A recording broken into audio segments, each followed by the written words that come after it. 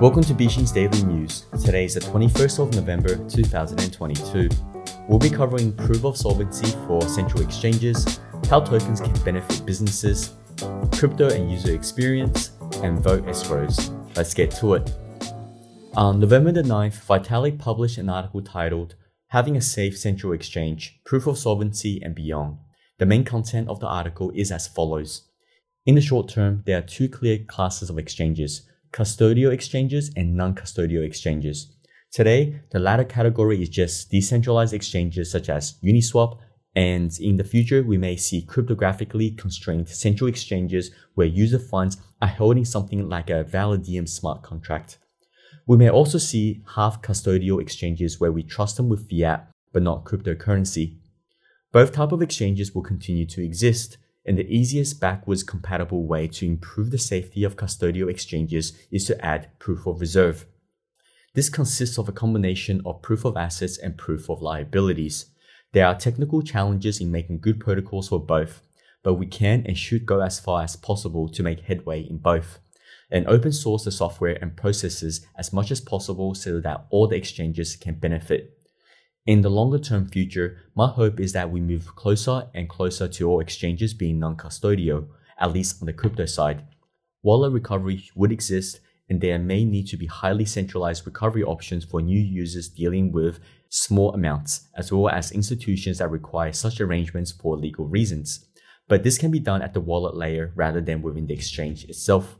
On the fiat side, movement between the traditional banking system and a crypto ecosystem could be done via cash-in, cash-out processes native to asset-backed stablecoins such as USDC. However, it will still take a while before we can fully get there. On November the 21st, KOL Bill Ackman shared his views on tokens on Twitter. The following are its main contents. Initially, I assumed that there is no intrinsic value to any of the tokens and therefore they simply represent a modern-day version of tulip mania without the aesthetic benefits. But after examining a number of interesting crypto projects, I began to understand how a token could build intrinsic value over time. One example may help to explain my view. Helium created a global Wi-Fi network used by Lime and others to track devices globally, as well as for other users which benefit by access to global Wi-Fi networks. To understand the benefit of crypto-based business models, imagine how difficult it would be to create Helium's million-node network of global hotspots where each node is placed in a location to optimize the coverage of the network. Helium miners earn more tokens for sitting their nodes where they are most needed. As miners earn more tokens, the more their node signal is demanded by users. Consider the capital investment and time required for Verizon's or AT&T to create the same network. Consider the regulatory hurdles and the international coordination of their nodes where they are most needed. As miners earn more tokens, the more their node signal is demanded by users. All of the above, I think crypto is here to stay, and with proper insight and regulation, it has the potential to greatly benefit society and grow the global economy. All legitimate participants in the crypto ecosystem. On November 18th, M. Poncasalo published an article titled Crypto Doesn't Have a User Experience Problem. The following is the main content of the article. I sometimes wonder if we are the boomers solving UX problems we imagine are real, but ones more technologically savvy young people don't care about.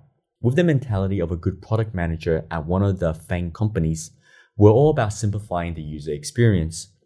If email had been less popular to start, combined with the sensibilities of modern tech product manager, we have 1,000 product managers marginally improving products without making a dent in usage. While these can be considered UX problems in the absence of adoption, the younger generation doesn't give a shit. 2. The older generation learned what a @ is.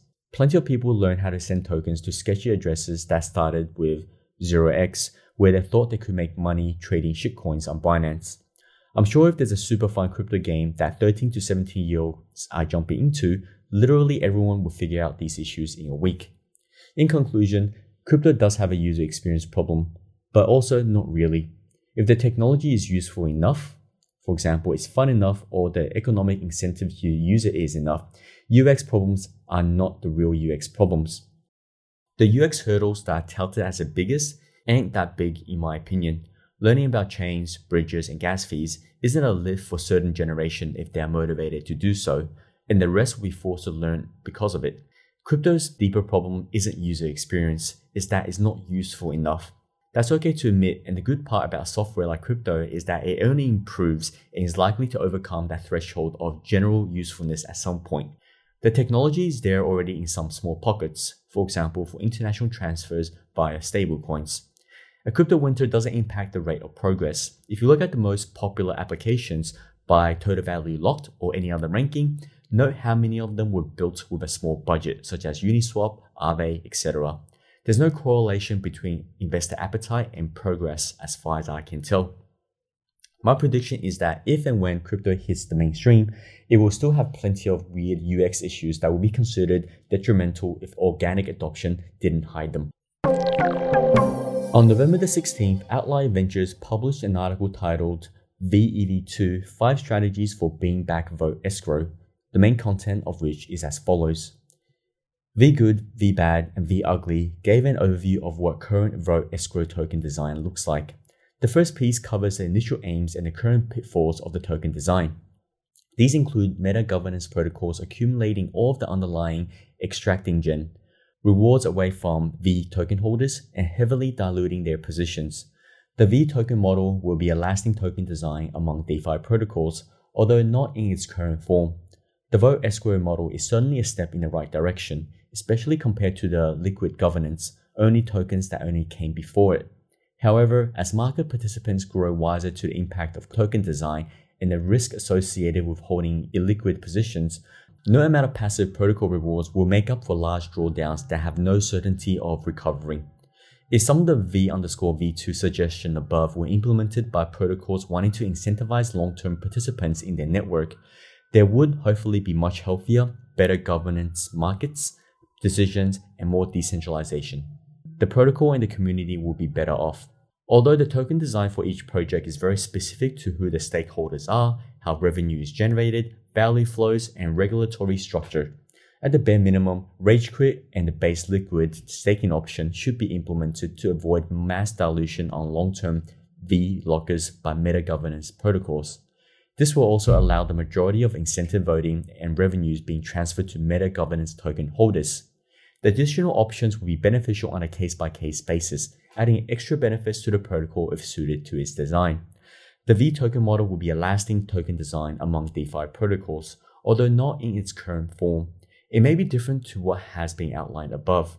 However, it will focus on greater governance participation, decentralization, and more value being captured and retained by the protocol. Rewarding loyal stakeholders that participate in the protocol and its governance early should be at the forefront of the protocol's mind.